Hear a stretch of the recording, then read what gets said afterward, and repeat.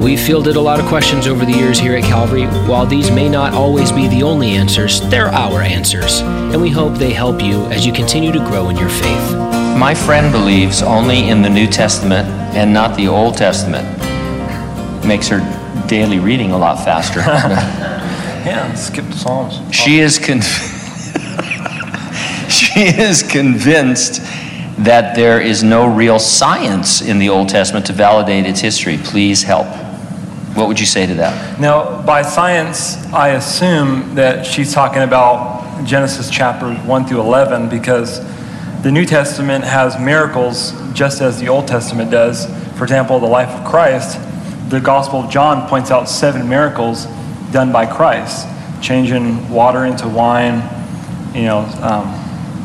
multiplying the bread and things like that. And so they have to be talking about Genesis 1 through 11, because God is a miraculous God, and God can intervene and supersede natural law in order to do miracles, and that's demonstrated in both the Old and New Testament. Well, let's just take Genesis chapters 1 through 11, because that's often the battleground for people who have a hard time with believing the Bible and believing science.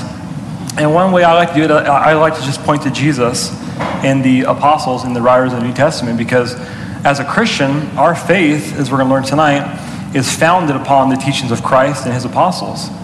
And so we need to see what they believed about the Old Testament. And we know exactly what Jesus believed about the Old Testament. He believed that it was God's literal truth written through men of God.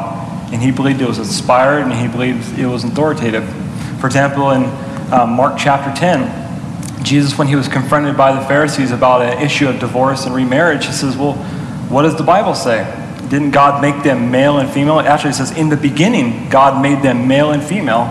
Therefore, a man shall leave his father and mother and be joined to his wife, and the two shall become one flesh. And so Jesus used scripture, Genesis chapter 2, in order to validate God's truth of creation. And so Jesus believed in the literal creation account of Genesis chapter 1 and 2. Also, Jesus believed in original sin, which came from Adam, because he was the second Adam. So that validates Genesis chapter 3. And also, Jesus believed in the literal flood account, because in Matthew chapter 24, when he gave his Olivet Discourse, he pointed to Noah and also the times of Noah. He also pointed to Lot as well. And so Jesus believed in a literal flood account and a literal Noah, a literal ark. So that validates Genesis chapters 6 through 9. And that pretty much takes place, throughout the whole Genesis 1 through 11. So Jesus believed it as true. Now the question is, well, who is Jesus? Well, Jesus is God. He claimed to be God. He proved to be God through a sinless and miraculous life. But also the greatest proof is his resurrection from the dead.